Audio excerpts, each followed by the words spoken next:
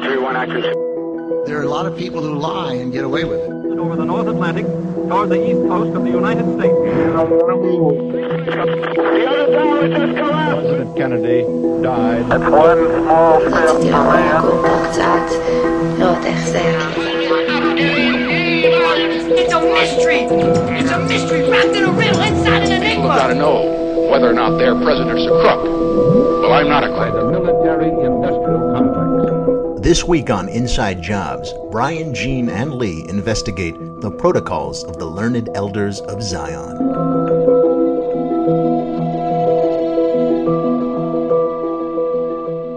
Hello. Ever since the Hebrews showed up on the historical scene, they have played scapegoat for a seemingly endless series of crimes and conspiracy theories for the Egyptians, the Romans, Europeans, Christians, Arabs, basically everyone.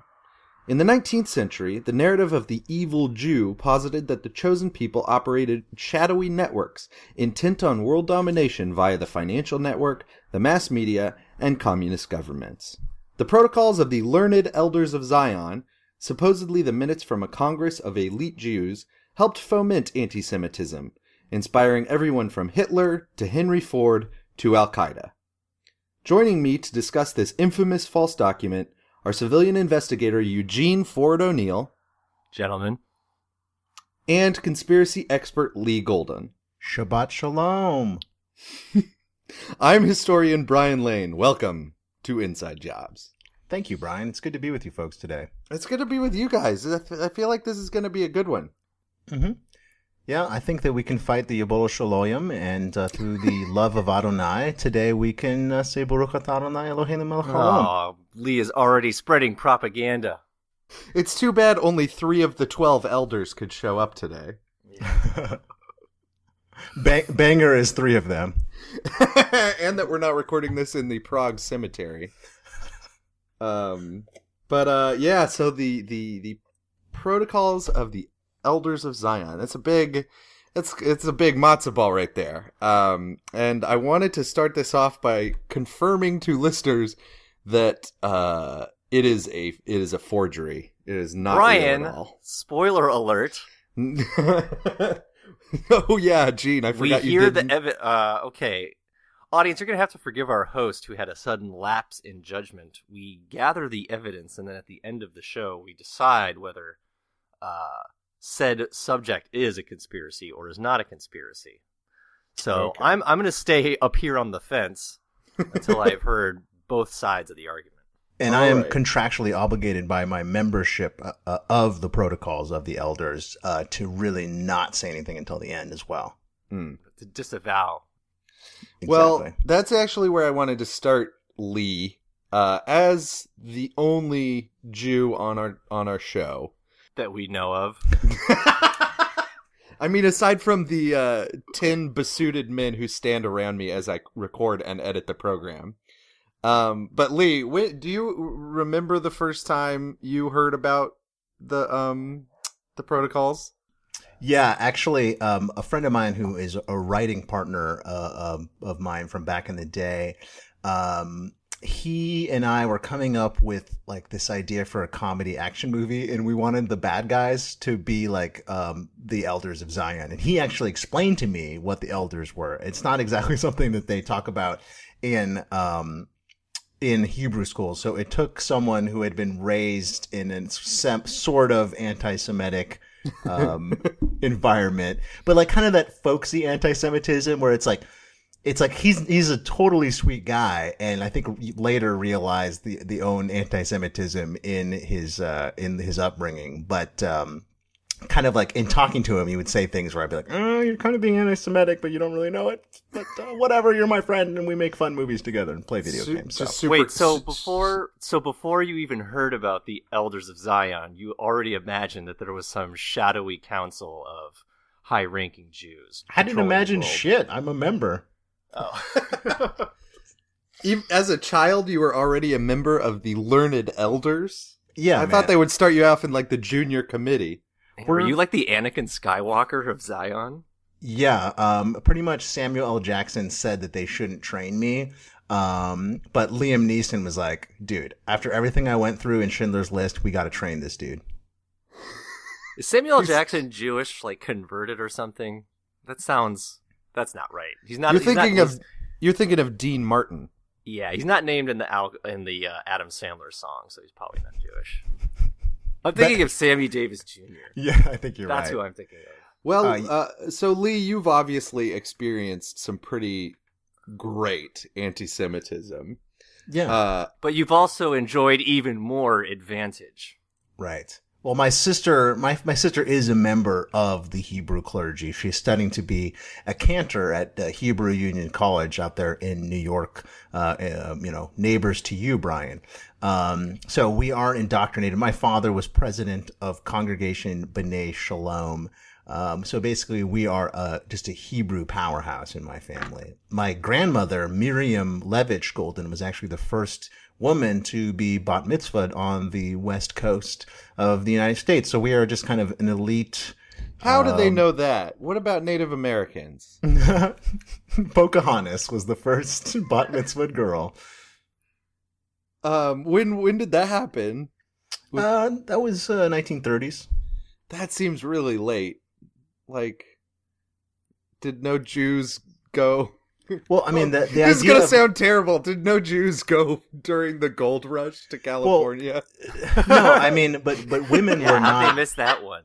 Women were not bat mitzvahed at that time. It was really only until the 20th century that, women were even allowed to sit on the same side of the synagogue as men. And it's still in... in Reformed synagogue. Right. So, so she became... she was an early stalwart of the Reformed community and was a big member of Hadassah. And we recently had her funeral. And I think I talked about it on a previous episode where I met a friend of hers, Lily Black, who was a Holocaust survivor, who said if she met a denier, she would punch them in their goddamn face. And at that ceremony, we were looking at all these Jewish awards that she had won over the years on the wall. And I remember the last time I saw my grandfather before he died, he was being honored at this kind of Jew ceremony that was related to like Southern California Reform Judaism. And my sister and I got blazing drunk. So, Lee, you're saying that at these secret occult Jewish ceremonies honoring your elders, you just like to get blitzed out of your mind with your sister. Rip roaring wasted. Wow. So these are real respectful events. Yeah, seriously. And like, it's kind of sad because that was the last time I saw my grandfather. Oh, God. Except, actually, we did see him in the casket. When you're not supposed to look at the dead body of your family members, unlike your crazy people, Gene. You're not? No, you're not supposed to do open caskets. But one of my great aunts was like flipping out at the funeral. She's like, I have to see him, and like made them open the casket, and we're all just like sitting there staring at my grandfather's dead body. And he's like, surprise! And then he goes into his Catskills act. Yeah. Yeah. Well, that's why I wanted to ask you about that because, anti-Semitism has a very lengthy history, as I noted at the top of the show. One of our oldest, proudest traditions. Yeah. One of humanity's oldest, proudest traditions is accusing the Jews of being behind horrible crimes and natural disasters. One of the very few things that Eastern and Western civilization can get together on. Yeah. My dad was really persecuted in the 50s and 60s, actually, which seems kind of late, but on his baseball team, they called him Jew Boy, and his name is Jared, and they would say, well, he really Jared shouldn't have put Jew Boy on his jersey. Yeah, that's his fault. And his number on the back of his jersey was all in Kabbalah. So his name is Jared, and they would say, hey, Jared, do you know? And he'd be like, yeah, I know. And they'd be like, look, Jared knows. And they would point at his nose. And oh, Jesus! This one guy, my dad was not really accepted, on like the baseball team or whatever. So he went into the locker room in the weight room and started lifting weights and getting ripped. My dad is like actually super ripped now. He looks like he has like the body of like Batman, but like the head of Marty Feldman. So he goes, so this kid's in the hallway and he goes like, Jared knows. And my dad just like picks the motherfucker up by his collar, slams him into the locker and says, Jared knows everything, so shut the fuck up. Bam! Wow. Bam. Just like Man, Batman. Maybe we should turn the topic of this episode to stories of Lee's dad beating up anti-Semites. Yeah. But yeah, I mean, it's very interesting because the history of anti-Semitism is lengthy and it goes through these weird stages. So, people probably know about medieval theories about the Jews because by that time a lot of Jewish civilizations had sprung up all throughout medieval Europe, and they were kind of ostracized by Gentile societies and often attacked, and like purges happened, oftentimes officially sanctioned. A lot of people know about how during the Inquisition. Well, I was going to say even before the Inquisition, during the plague. Oh yeah. When Jewish communities were blamed because they were sort of far out from the urban centers and therefore were not as affected, right? Yeah, although even when Jewish towns were totally experiencing the effects of the plague, they would still say, "Oh yeah, those assholes poisoned our well. We better go. They brought this on us. We better go attack and kill them all." So, and then exactly as you said, during the Inquisition, Catholic authorities would like force these what are they called, auto de fe, of Jews renouncing their religion and renouncing the evils that they had perpetrated, and admitting that they had killed Christ. Made them sing the REM song "Losing My Religion," which is a good prelude to the torture that was then went on public display, because that song is insufferable. But really in the earlier so like the later part of the 18th century and then the early part of the 19th century, the story started to change, and it's interesting, I think, because the story changed for a lot of different secret societies. As most people know, the Illuminati, the actual Bavarian Illuminati, were founded in the late 18th century in Bavaria, part of what is now Germany. And it was quickly squashed, and yet rumors remained over its, intentions. And by that time, like the Rosicrucians and the Society of Jesus and those sorts of organizations were looked upon as shadowy networks of powerful figures who were trying to do things behind the scenes. And even during Napoleon's reign of France as emperor, he reversed a lot of the anti-Semitic laws that were passed during the French Revolution, explicitly to attract Jews to move to France so that he could tax them more and gain their money in order to wage his conquering wars. Oh Jesus, that's actually a really good idea. Oh my God. And there was a lot of the Crusades were actually funded by Jewish businessmen too, and the various kings that were behind the crusade would be like, "Oh yeah, we'll totally pay you back," and never did. In general, Christians did not want to be lenders in medieval society because there's stuff in the New Testament basically says you shouldn't make money off of lending money. There's that scene in that Martin Scorsese movie where Willem Dafoe beats up all those moneylenders in the temple. Yeah. What's that called? The Last Temptation of the Green Goblin.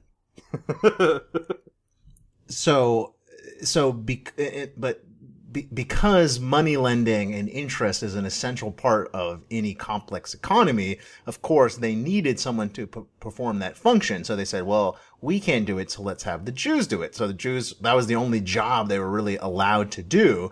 And then it gets turned back on the Jews and they say, oh, look at these evil money lenders. So they're forced basically to do this job and then blamed for doing it well. And I think that's kind of one of the great economic ironies of anti-Semitism.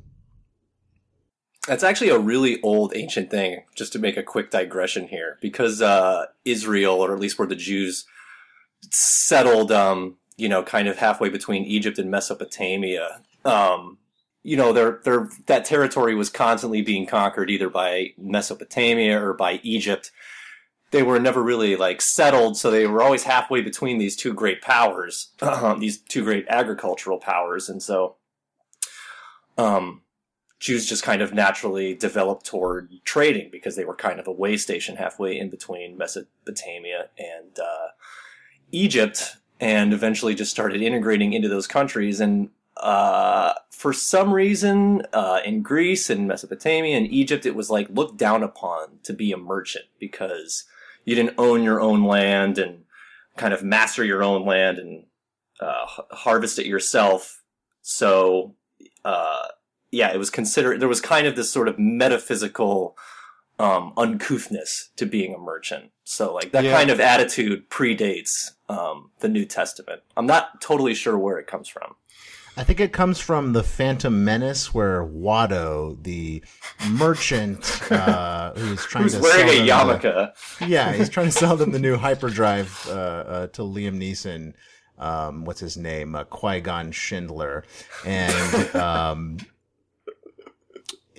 So since that I is love a long it when time Liam ago, Neeson realizes he's been ripped off, and he calls Watto and says, "I don't know where you are, but I will find you, and I will kill you." I have a very special set of skills, and killing Jews is one of them. He's good at both saving and subsequently taking advantage of Jews, that Liam Neeson. Yeah. Right. What a hero. I was cuckolding them if we saw husbands and wives. And fighting wolves. Yeah. It was also looked down upon in the ancient world to call upon your vengeful god to bring a plague of locusts into the environment. Yeah, so that was also considered in poor taste. It was a little bit gauche to do things like that. The Jews are poor losers. What can we say? You ever see that Sandy Koufax after a game? Yeah, throwing his glove on the ground. Kicking the dirt. Calling for a plague on the New York Giants. Sandy Koufax is basically, in my family, the best person ever. He's basically a saint, right? Yeah, you know how in your family, Gene, your grandma probably has a picture of Jesus framed up next to a picture of John Kennedy. I am trying to think. Yeah, I would say in the Irish Catholic world, John F. Kennedy is the Sandy Koufax. He's the best baseball player. He had a very small and brief career. It might not have been good as we actually remember it. He broke the glass ceiling. Yeah. He was the first president to get into the Baseball Hall of Fame at such a young age. Like Sandy Koufax, he was shot in an open motorcade. Yeah, he did. And JFK didn't listen to the pitching coaches, which told him that his style of pitching would eventually ruin his arm. And JFK always put his arm in a thing of ice at the end of every game. Both of their favorite poems were "I Have a Rendezvous with Death." Their brothers both fucked Marilyn Monroe. They both loved baseball. They both loved the presidency. I don't know who my family's hero would have been, but I definitely remember in the early 90s when Nixon died, my basically non-religious family gathered at the kitchen table and my mom led us in prayer for his soul. Oh, I just pulled off of my my sort of president shrine this big golden Whoa. That's not the story. The story is you have a president shrine? I do. It's got there's a little model of the X-100 Kennedy car. There's a bunch of coins, a statue of Kennedy, literally. I can take some pictures of this. This is specifically a Kennedy shrine then? No, there's what I was going to say is there's this big gold commemorative coin. It's about the size of maybe a tennis ball or something, and maybe a little smaller, and it has Richard Nixon on it. So it's basically, what if there was a Richard Nixon gold coin? It says President of the United States, a big, wonderful, detailed picture of him. And it says, inaugurated January 20th, 1969, a new day for America, a new dawn for peace and freedom in the world. A nude day? Yes, a nude day, a nude dawn for peace and freedom in the world. Richard M. Nixon. I love this thing so hard. Wow. I'll take a picture and we can put it on the blog. I'll put that up on the blog. So back to those wily Jews.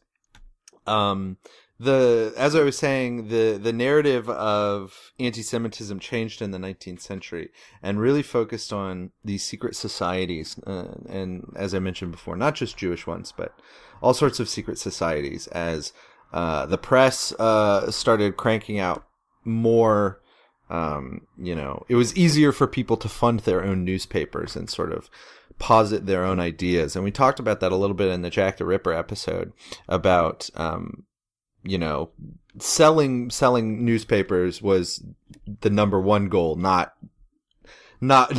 capitalizing on the facts or a scoop. So a lot of things were made up, and a lot of newspapers and magazines would publish all sorts of, crazy stories or serialized novels. Right. And sort of these right-wing nationalist newspapers that existed all over Europe and as well as America and Russia, published certain things that were, patently untrue. patently untrue. And so there are a few precursors to the publication of the Elders of Zion, or the Protocols of the Elders of Zion. It was like the dialogue in hell between Machiavelli and Montesquieu or something like that? Yeah, and that was something that was blatantly ripped off for the Protocols. But I was going to mention first this thing from 1867. So there was a Jew who converted to Christianity named Jacob Brafman, and he changed his name to Bob Dylan.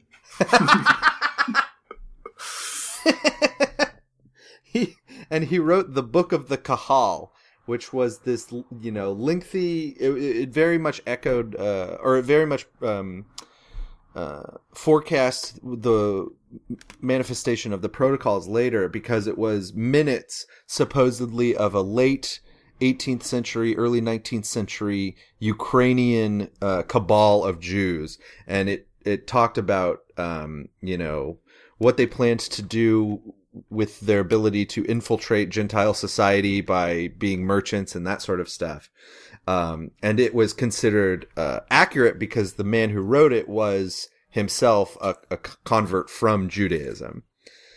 So that started stirring up quite a bit of hatred in Russia, and it is actually blamed for a very serious 1871 pogrom that resulted in the death of several Jews, with the local administrators lamenting the fact that only 2 were killed. So we'll get them next time, boys. Yeah. So this is not to be confused with the sketch show Kids in the Kahal. Or is it? Shit. You're on to us, O'Neill. But it is to be confused with Benai Candy. Okay. I couldn't think of a good pun for that. I'm sorry. I don't even know what that means. Brain candy? Oh, brain candy. Booger sugar? What? Oh, Brain Candy, the Kids in the Hall movie. Right. Oh, man, I hooked up with a hot Latin chick while watching that movie once, so I don't know what happens in it. Oh, man, that's a great movie. There are elements of my life that are reflected in the plot. Yeah. Thanks to my sterling virginity when that movie came out, I remember every line. That sounds like someone who would have been like in Nixon's inner circle. Well, this is my side, man. Sterling virginity. Sterling virginity. I think even the Kennedy, like, this is McGeorge Bundy and Sterling virginity. No, I think everybody in JFK's cabinet had that kind of haze of post-coital bliss, whereas everybody in the Nixon cabinet, it was like the Seinfeld The Contest, but it had been going on for decades. Oh, man. Yeah, when Kennedy announces the presence of ballistic missiles on Cuba, he looks like he has been roundly fucked all morning long. Yeah. Speaking of JFK, Brian, I think I told you this via text message earlier in the week. But once I was watching JFK with Vanger. Oh, God. There's a scene in the movie where like All they right, first this is a find 20-minute digression right here. We're going to start talking about this. Well, there's this. It's really quick. There's a scene early in the movie where the Jim Garrison's female paralegal says Leslie Metcalf, a.k.a. Aunt Jackie from Roseanne. Right. They find the rifle, and she goes, "Well, that just about ties it up." And while we were watching it, Rusty shakes his head, or Banger shakes his head and goes, "Stupid bitch."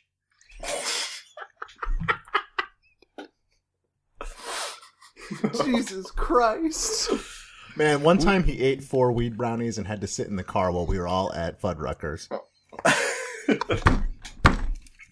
Why did he sit in the car? I don't know. He was there and he followed the lady down the kitchen line, telling her exactly what to put in his food, then disappeared and then called me and said, "I'm in the car." Why did he eat 4 weed brownies? That is so much. It was insane. Was he freaking out? Oh, he was like flipping his shit, guys.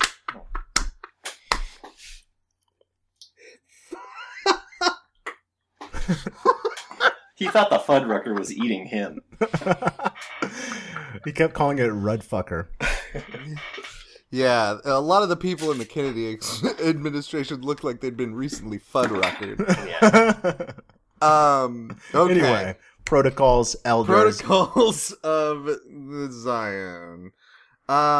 So one interesting thing that happened in the 1870s was that Karl Marx, amongst others, began writing and publishing excessively about, very far left ideologies. And these have sort of, Marx and Engels are the biggest names, and they introduced theories about communism. But there were a lot of other people writing, and some of these folks were writing about the politics that helped inspire the Paris Commune, which was a lengthy period of time that is very interesting to actually study in 1870-71 France. No, it's not. Yeah, there was a lot of stuff. There was Karl Marx, Frederick Engels, Arianna Huffington, Alec Baldwin, just all these left-wing guys with these new ideas. Barack Obama. Well, I mean, it's interesting because if you look at the Paris Commune, the communards, as they were known, would do things like, women should have the right to keep their job if they have to go on maternity leave. Which, is something that the United States in 2013 still struggles with. So all of these political activists were, crushed not only in Paris, but all around Europe, for exercising and preaching about these ideas. So, for instance, one of these ideas is called the propaganda of the deed. And this is something that inspired quite a few anarchists, both in America and Europe, to engage in terrorist activities against the ruling class, specifically monarchs. And so, the Austrian Empress was assassinated, many German Reichstag members were assassinated, and the idea behind this, in the terms of that specific propaganda of the deed, is that it is publishing literature about your anarchist or your leftist beliefs is one way to reach people, but a better way to promote propaganda of your ideology is to make the movie V for Vendetta. But make it about neoconservatism instead of anarchism. And have Time Warner own the copyright to the Guy Fawkes mask so they get a chunk of change every time it's sold to an anonymous member. I have one literally hanging on my wall. Oh dear. Oh, Lee. I know. But sorry, just to finish that thought, the idea that terrorist action would inspire workers and the lower class more so than literature was followed by a lot of people, and it led to cracking down in the latter 19th century by secret police officers and other government agents on these, shadowy terrorist and anarchist networks. And one of those secret police was a man named Hermann Gottschee.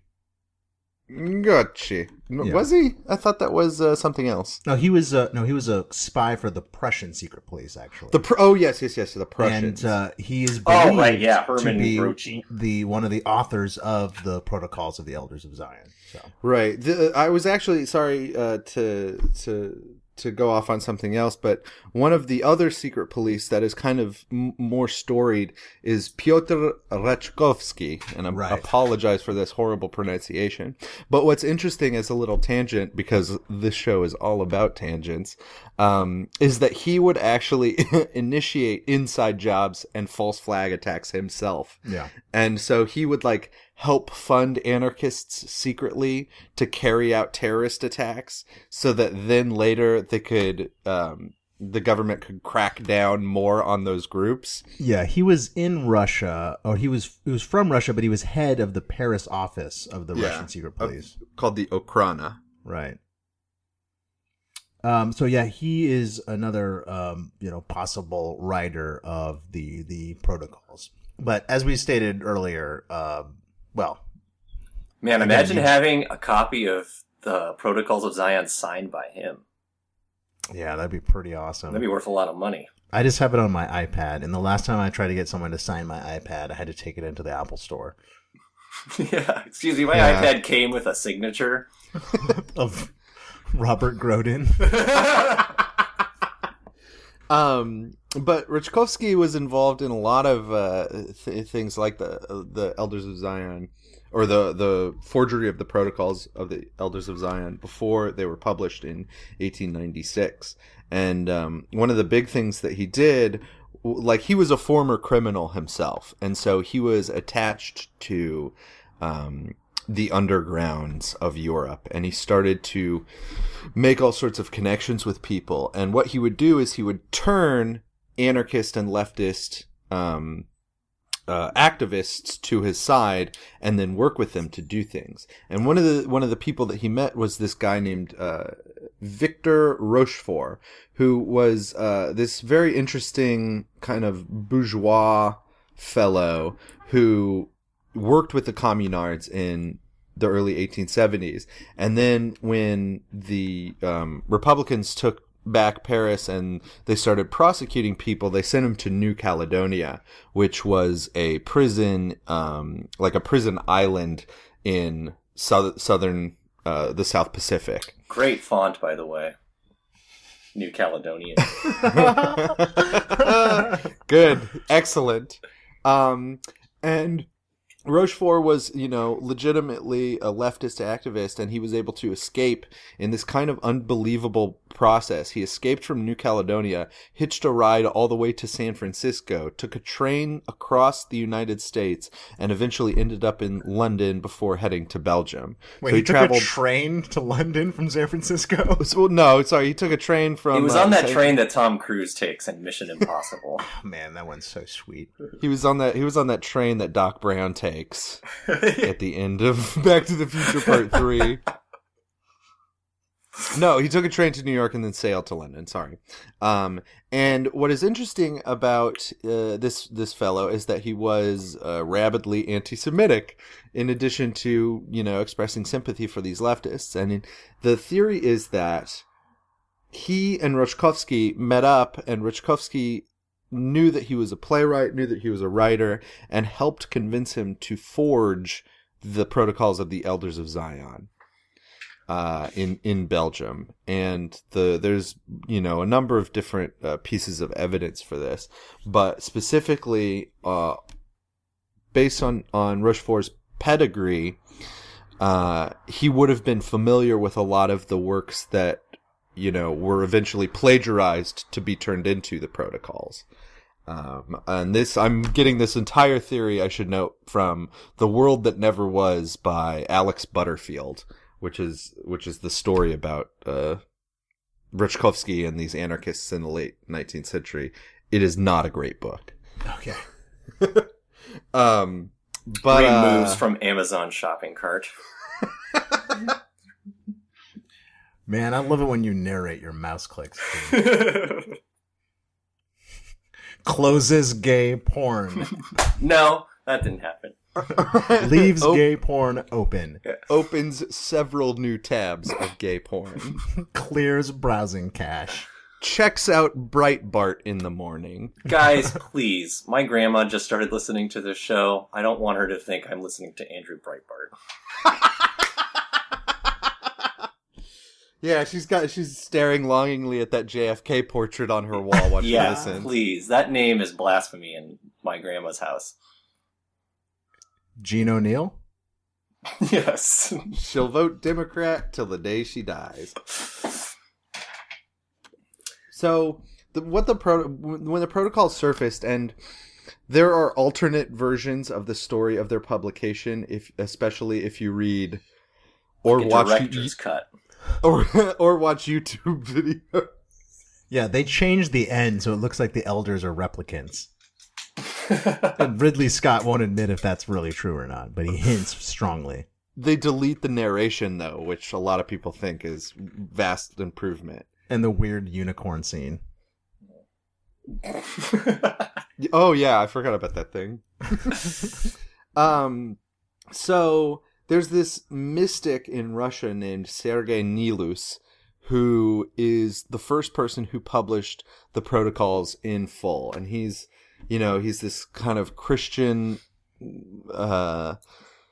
provincial mystic that, like, it's sort of in the vein of a Rasputin who lived in Russia and had connections to some of the people that, like Rachkovsky, who were believed to have forged the documents. And helped the Nazis get Hellboy.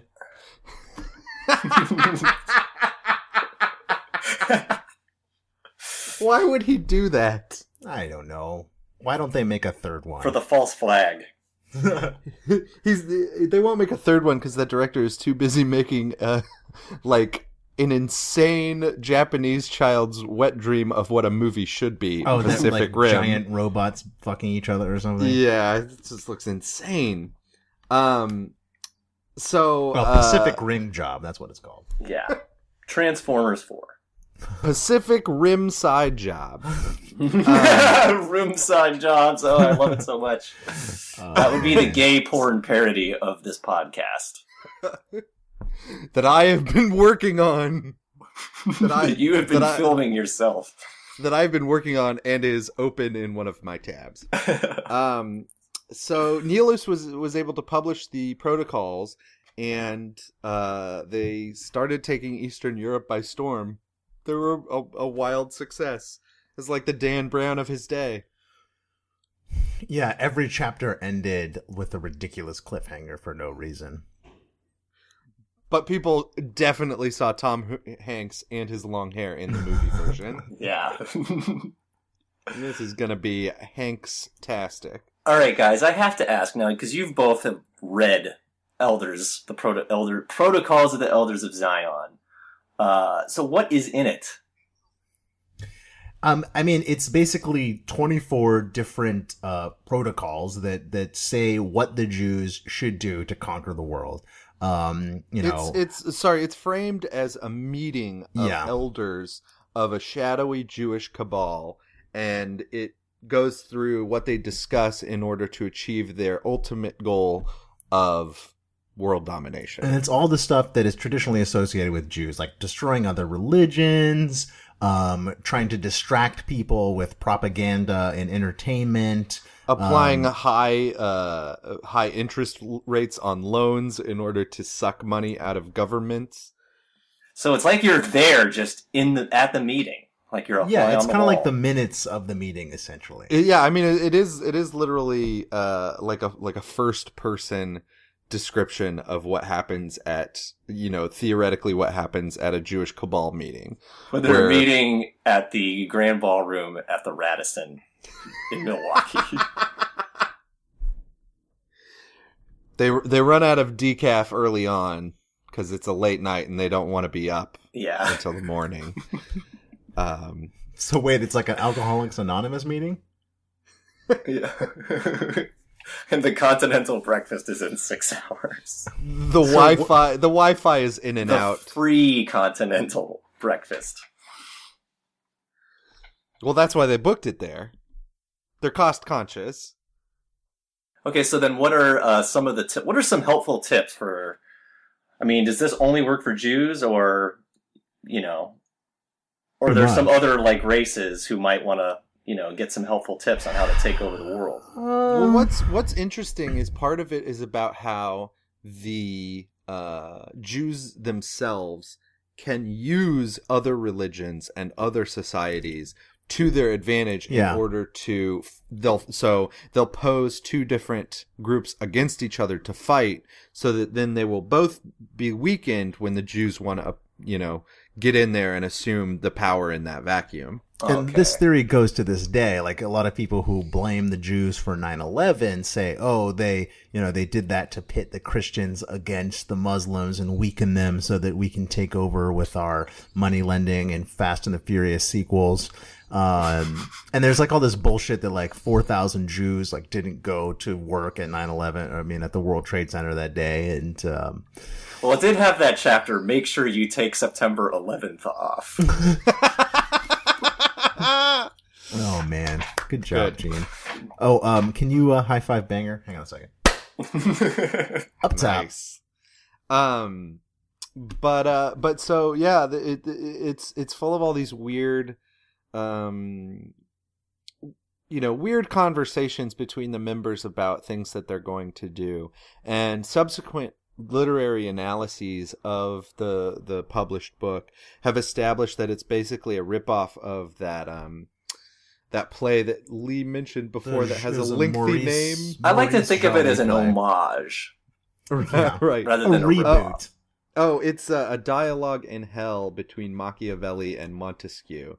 And then as well as an anti-Semitic novel called Biarritz by Hermann Goethe that you were mentioning earlier, Lee, which features a scene where at midnight a Jewish secret organization meets in the Jewish cemetery of Prague, and it's the 12 representatives of the tribes of Judea discussing how they're going to take over the world. And so, it worked.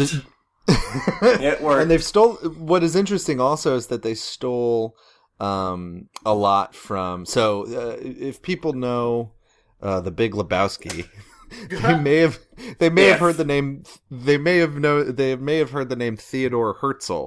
That is the only way that people know that name. Big Lebowski. I did visit his grave in Israel. Was it because of the Big Lebowski reference? Oh, for sure. Also, that part where Julianne Moore goes, sax, and then says, coitus. If you will it, it is no dream. It's a complicated case, lots of ins and outs. Yeah. Theodore Herzl witnessed the Dreyfus Affair unfolding in France, which was a very anti-Semitic show trial of French... Which was Richard Dreyfuss getting screwed out of a role in Star Wars, right? Yeah, right. Pretty much. So in France, it was this trial of a French officer who was accused of selling military secrets to the Germans, and he was, based on trumped-up charges, he was cashiered and sent away to Devil's Island. And forced to marry Julia Louise Dreyfus.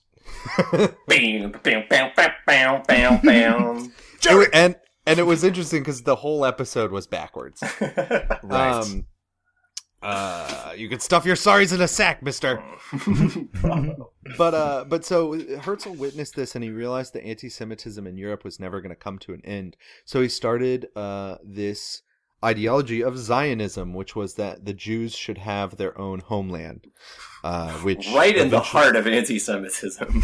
Yeah. Well, they should have their own homeland away from all these anti-Semitic communities and federal states. Right in between Egypt, Syria. Yeah, basically right in the middle of the biggest Jew fan club in the world. His original thought was to have it right in the middle of Berlin, but that didn't work out. No, but so he published all this stuff and started to accrue followers of what became known as Zionism, and eventually resulted in, as we mentioned earlier, The Big Lebowski. So what's interesting is the protocols plagiarize all those other books that I mentioned earlier, as well as parts of Herzl's own documents or own books writing about the benefits of Zionism and what Zionists need to do in order to protect their Jewish communities. Because if you take some of that stuff out of context, it could basically be construed the wrong way.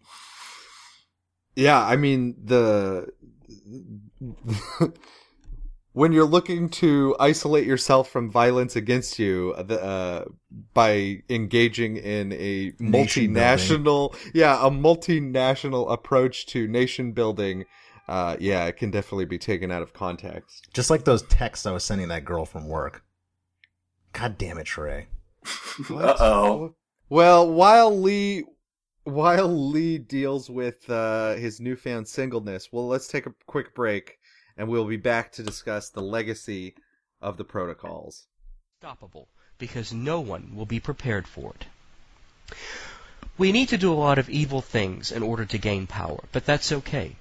Because once we have power over everything, then we can use it for good things, like running the nations properly and efficiently. We could never do that if we gave people the freedoms that they believe that they should have.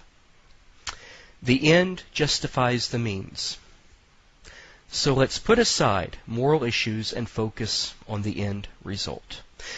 We have a good long-range plan here, and we cannot afford to deviate from it. Otherwise, all of our work over the centuries will have been for nothing. In order to plan our actions effectively, we must take into... So, the protocols were published in 1896, and they were very popular in Eastern Europe for quite some time, as they were subsequently translated into several different languages. And eventually they spread to a little place I like to call the US of A. And in the 1920s, they started... Henry Ford was way into them. He was giving them out with his cars, right? Well, Henry Ford was an anti-Semite, and he started publishing an English version of the Protocols of the Elders of Zion. And this was part of a broader campaign of his. So you can still purchase it. Fordism. Yeah, you can still purchase it to this day. It is called The International Jew. And it is a... That's kind of like how they changed the Philosopher's Stone to the Sorcerer's Stone when they brought Harry Potter to America. They've got to dumb down the title for us. Yeah, well, The International Jew was a series of articles written for and by Ford about the international menace of Judaism. It kind of reminds me of a Soviet slur for Jews, the rootless cosmopolitans, which I think is my favorite slur that exists. It's my favorite cocktail that exists. That's a stemless cosmopolitan. Okay. Yes. But so it started to gain popularity in the 1920s to the point that the Nazis, the Nazi Party in 1929 purchased the German rights to the German publication rights and started churning it out and handing it out. Man, whenever you mention Nazis and rights in the same sentence, I'm like, what the fuck? Yeah, they,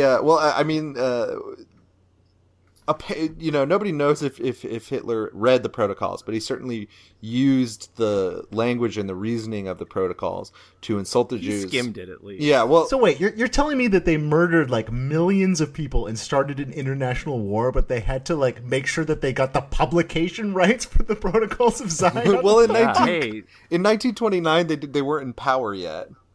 Oh, okay. They were really by the book when it came to copyright law. Yeah. He was a big proponent of intellectual property. Yeah. Yeah. They tried to use Steamboat Willie at their rallies, but Walt Disney sued him, and, they just got to follow the law. Their hands are tied. It's one of the things you have to respect about Hitler. Yeah, after that, they put subtitles under shots from Downfall and made him say other things. Yeah. So not only is that meme an insult to Hitler's wild tantrums, it's also an insult to the way... The Motion Picture Association. Right, the way he cherished intellectual property law.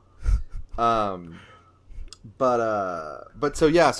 Ford was publishing it, the Germans were publishing it, it started to see publication in Japan, as well as Arab countries, so like Egypt. There were versions coming out in the 1920s, and it started to, foment a lot of anti-Semitic, if not activity, then apathy. So as the Germans started to curtail rights of Jewish citizens in Germany and then eventually to outright murder them, a lot of people were apathetic because they had either read the protocols or read or heard about derivations from it that basically they had read the back of the book. Yeah, or they had seen the movie Casablanca. Or they read the junior novelization. With 8 Choose Your Own Adventure junior novelization. With 8 full Junior color was spelled Jewnnior. Junior. So choose your own adventure. Damn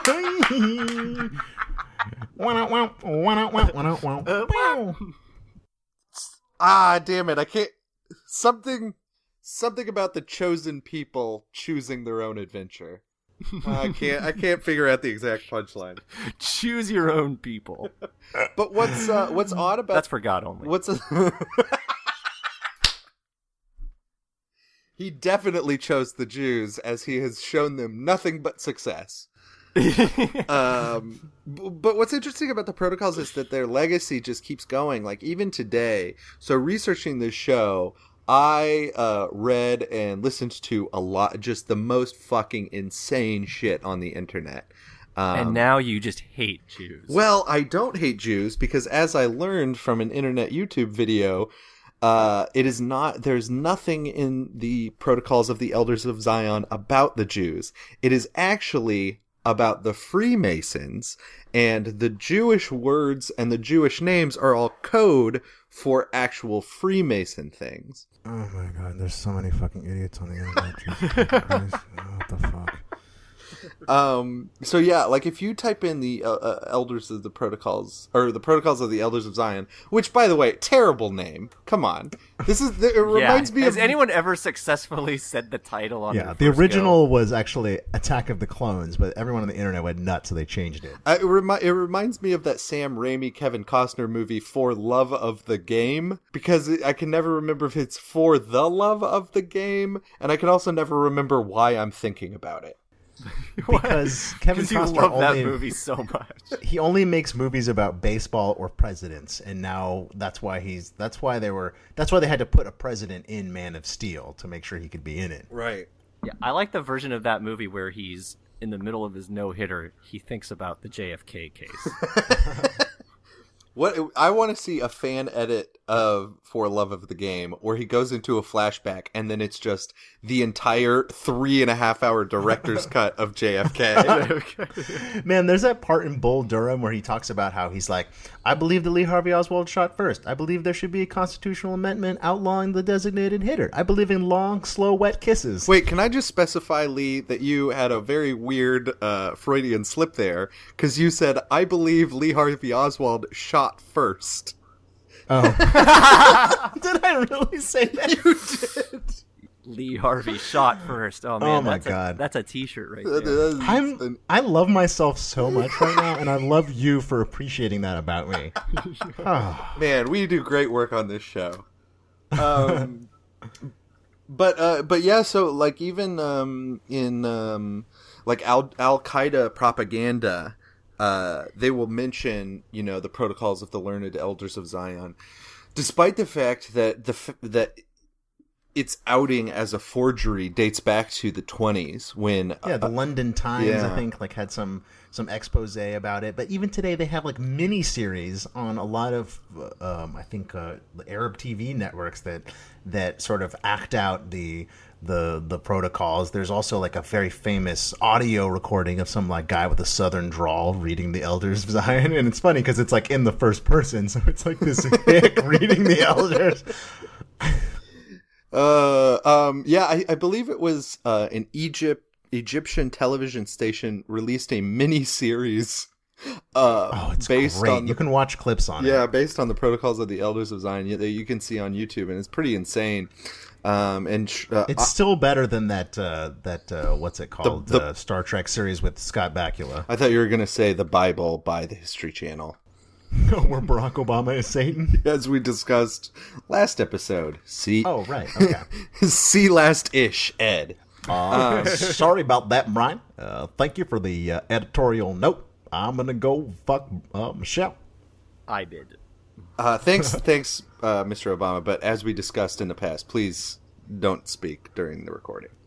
Oh, sorry. Rusty and Banger and I are going to go smoke a blunt. Yeah, you can listen, but shut up. I like how Obama also mistakenly refers to Banger as Rusty sometimes, just like you, Lee. Yeah, I know. I got a lot of weird people hanging out in my apartment. Man, have you noticed that Lee and Barack Obama are never seen together? And then when I take my glasses off, I look like Barack Obama. Yeah, Lee, where were you for the entire 2008 and 2012 campaigns? Blogging about the Kennedy assassination on my website. That's true. Terrified that something was going to happen. Yeah. How come no one saw you downtown during 9/11? It's because I was in California in high school. Oh, how convenient. So just to tie up the protocols of the Elders of Zion, it is a 100% factual account of a meeting of a Jewish cabal based on the moon that controls all of Earth's events.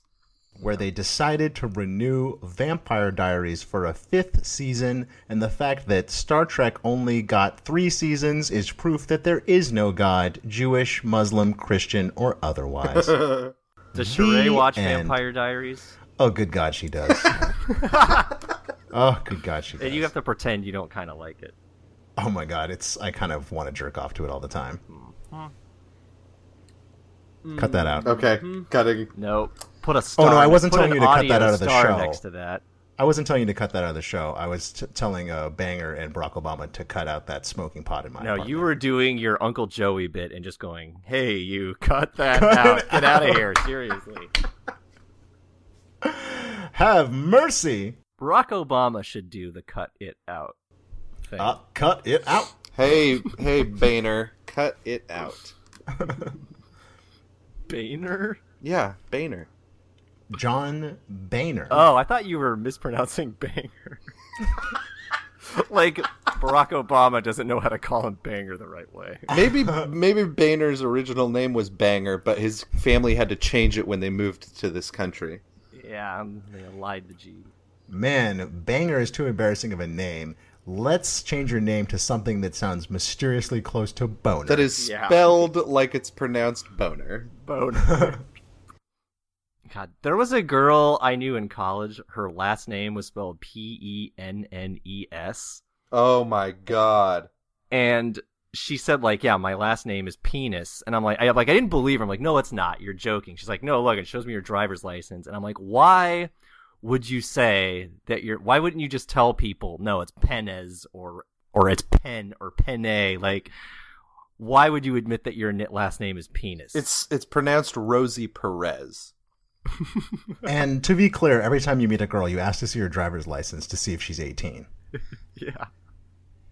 Standard protocol. Lee, you always take their word at it, Lee. Plausible deniability. He has to maintain her sterling virginity. Right. All right. Sterling virginity. Yeah. Come on, that was a killer callback. All right. That was a good one. one. The Nazis were great at that. Hey, stop using that drop from the last episode. All right. So the protocols of the Elders of Zion. Gene, do you think it was an inside job conspiracy? No, I think this is the one time I think it wasn't a conspiracy. I don't know. I just think there's too much evidence that the Jews actually wrote this book. A lot of the stuff they talk about came true, and they are things that they actually do. 9/11 was real. I'm going to say not an inside job. Okay. Lee, do you think the Elders of Zion document is absolute horseshit and is not real, but coincidentally, everything that is in the document is absolutely fucking true. We are in charge. We are conspiring to take down your bullshit goy society. Yeah, there's nothing you can do about it. Go watch the next Fast and the Furious movie. And that guy who always calls in to tell us how much our show sucks, watch your fucking mouth, because you're going to wake up with a mushroom-shaped circumcised cock slap. Wow. Also, Munich 2. Make it happen. Yeah. Eric Bana reprising his role as the Hulk in Munich 2.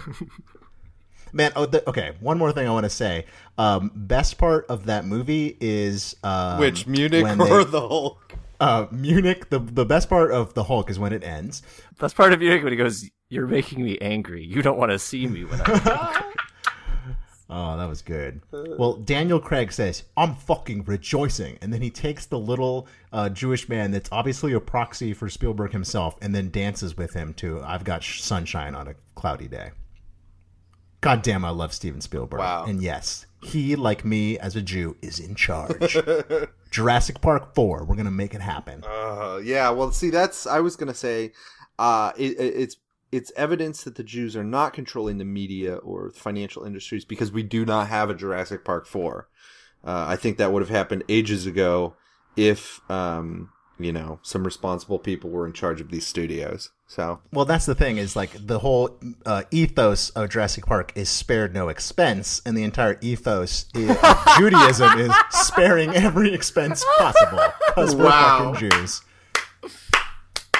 Up top. Standing ovation. Standing ovation, wow. I'm going to prove to you and demonstrate to you what all this fuss is about and why these documents are very well feared by a lot of people in academia.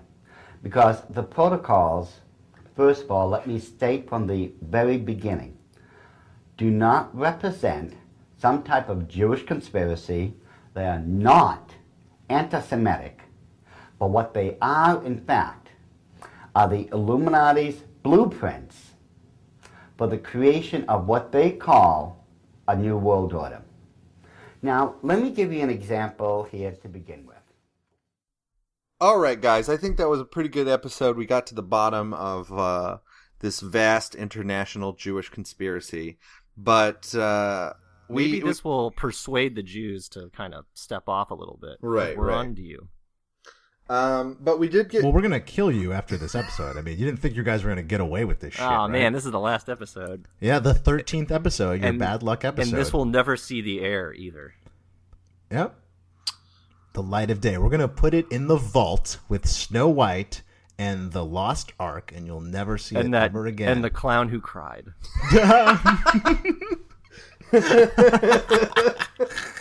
Oh my god, I want to see that movie. Isn't it sad that that's like the biggest reason to look forward to Jerry Lewis's death? So we can fucking get that shit out of the archives. Yeah, put that on screens nationwide. Also the other good thing, Jerry Lewis will be dead.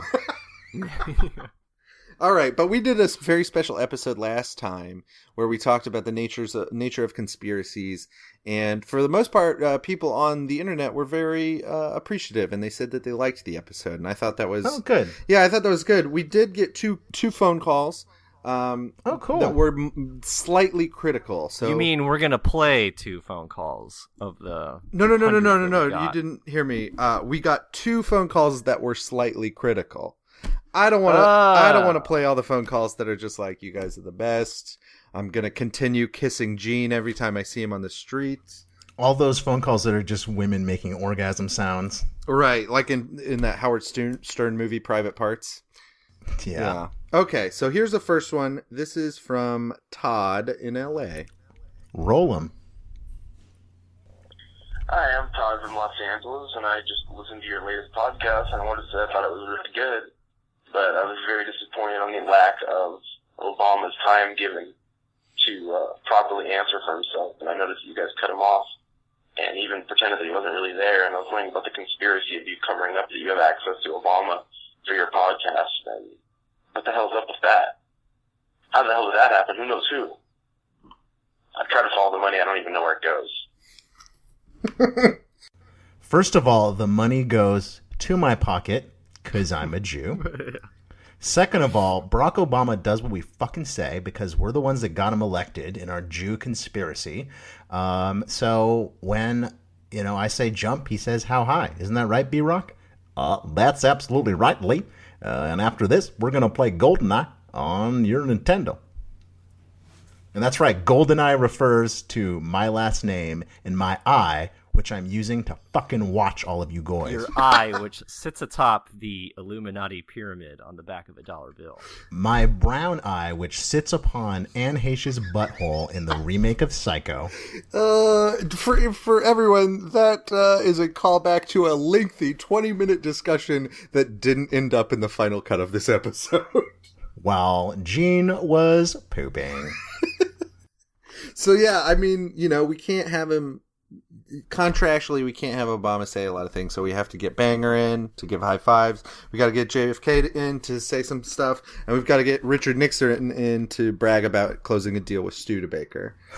So that's how we sort of vary our very special guests on the program. And I closed a deal with your mom, Dick. So the next one is much more critical, and I think Lee, you will have something to say about this. Great, roll him.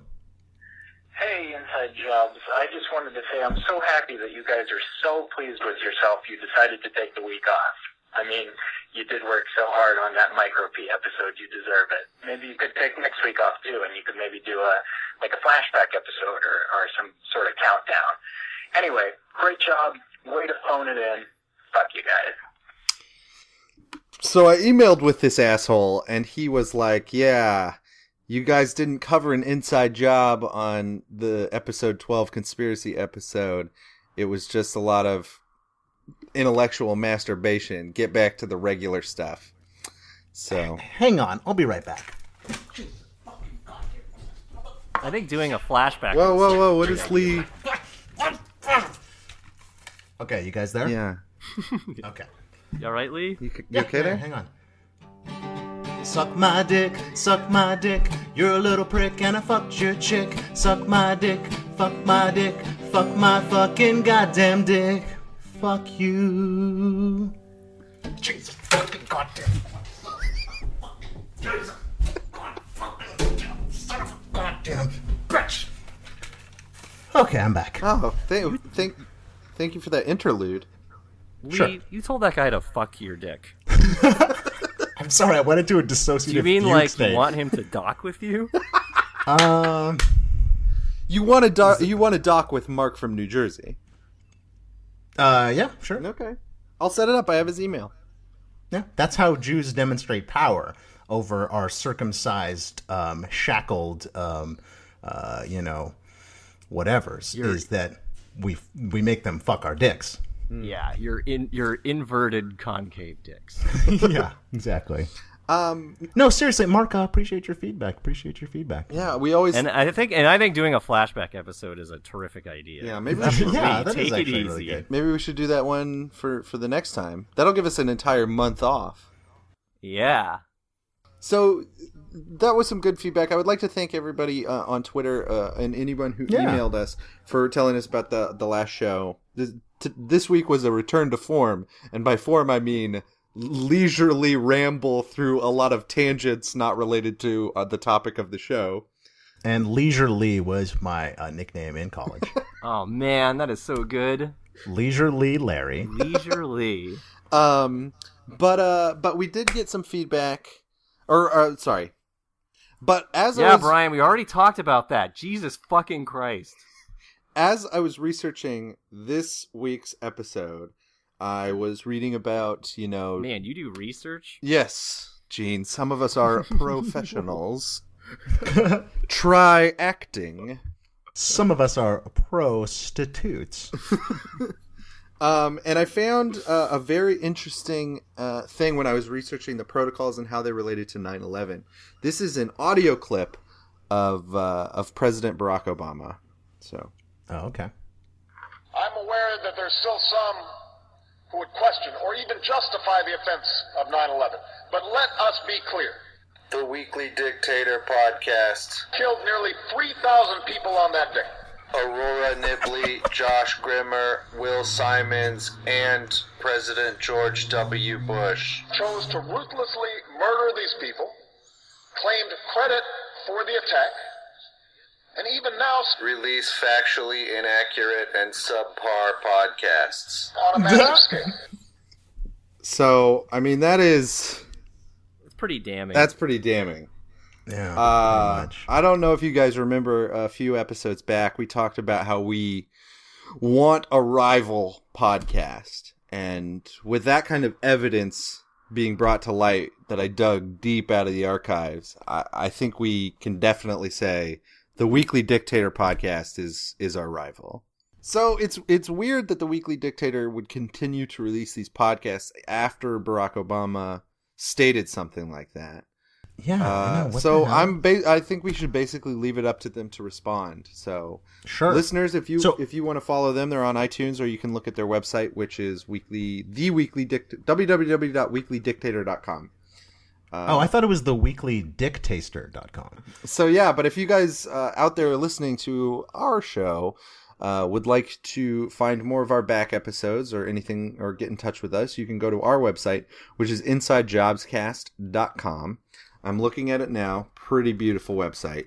One thing that you might not know if you just listen to the podcast is that I occasionally post other stuff on the website.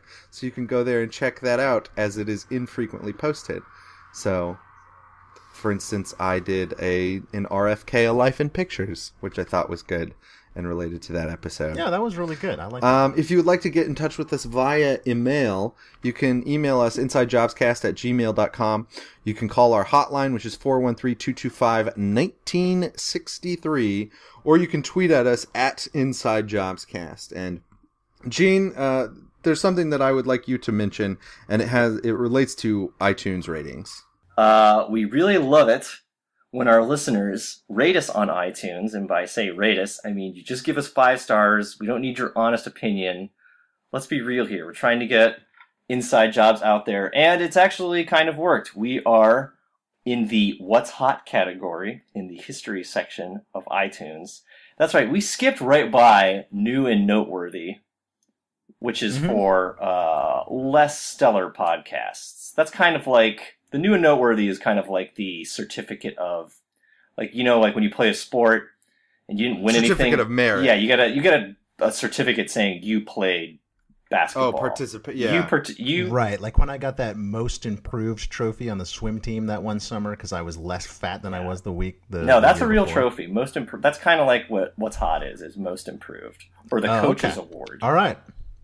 I noticed that we were right behind some podcast from BBC 4, which means we're better than BBC 5. Basically. Exactly. Yeah. Sorry, Brits. But I would like to also point out we haven't had any reviews or ratings in like weeks. What the hell's going on? If you haven't done it, it really helps us out, and we would really appreciate it. So yeah. And also, if you want to see a stop-motion Marlon Brando do coke off of a Carrie Fisher's ass, go to figuresofaction.com and watch some of the videos there. So, guys, I think that was a good episode. I think our fans are doing a great job getting in touch with us. And, again, the Weekly Dictator sucks. Awaiting their response. I thank you to all the people on the street who just kiss me. Yeah, that's really helping him out. The fans that I see on the streets every day. Thank you, everybody in my life for, jeepers, just not getting back to my text messages. Jesus. About what my plans are for tonight. Thank you, Rabbi Raphael Asher, for doing such a good job at my bar mitzvah. Thank you. I made a lot of money. And I would like to thank the two of you, Lee and Gene, for joining me to discuss this very important topic. I think we dug up some real information here. Yeah, I think so. That thing about Julia Louis-Dreyfus, especially. Yeah. So, thank you for listening to the show. We will be back in 2 weeks. Until then, follow the money. Shabbat shalom. Why can't you follow the money? Me and Diane Keaton, we decided to follow the money. Nice lady, follow the money.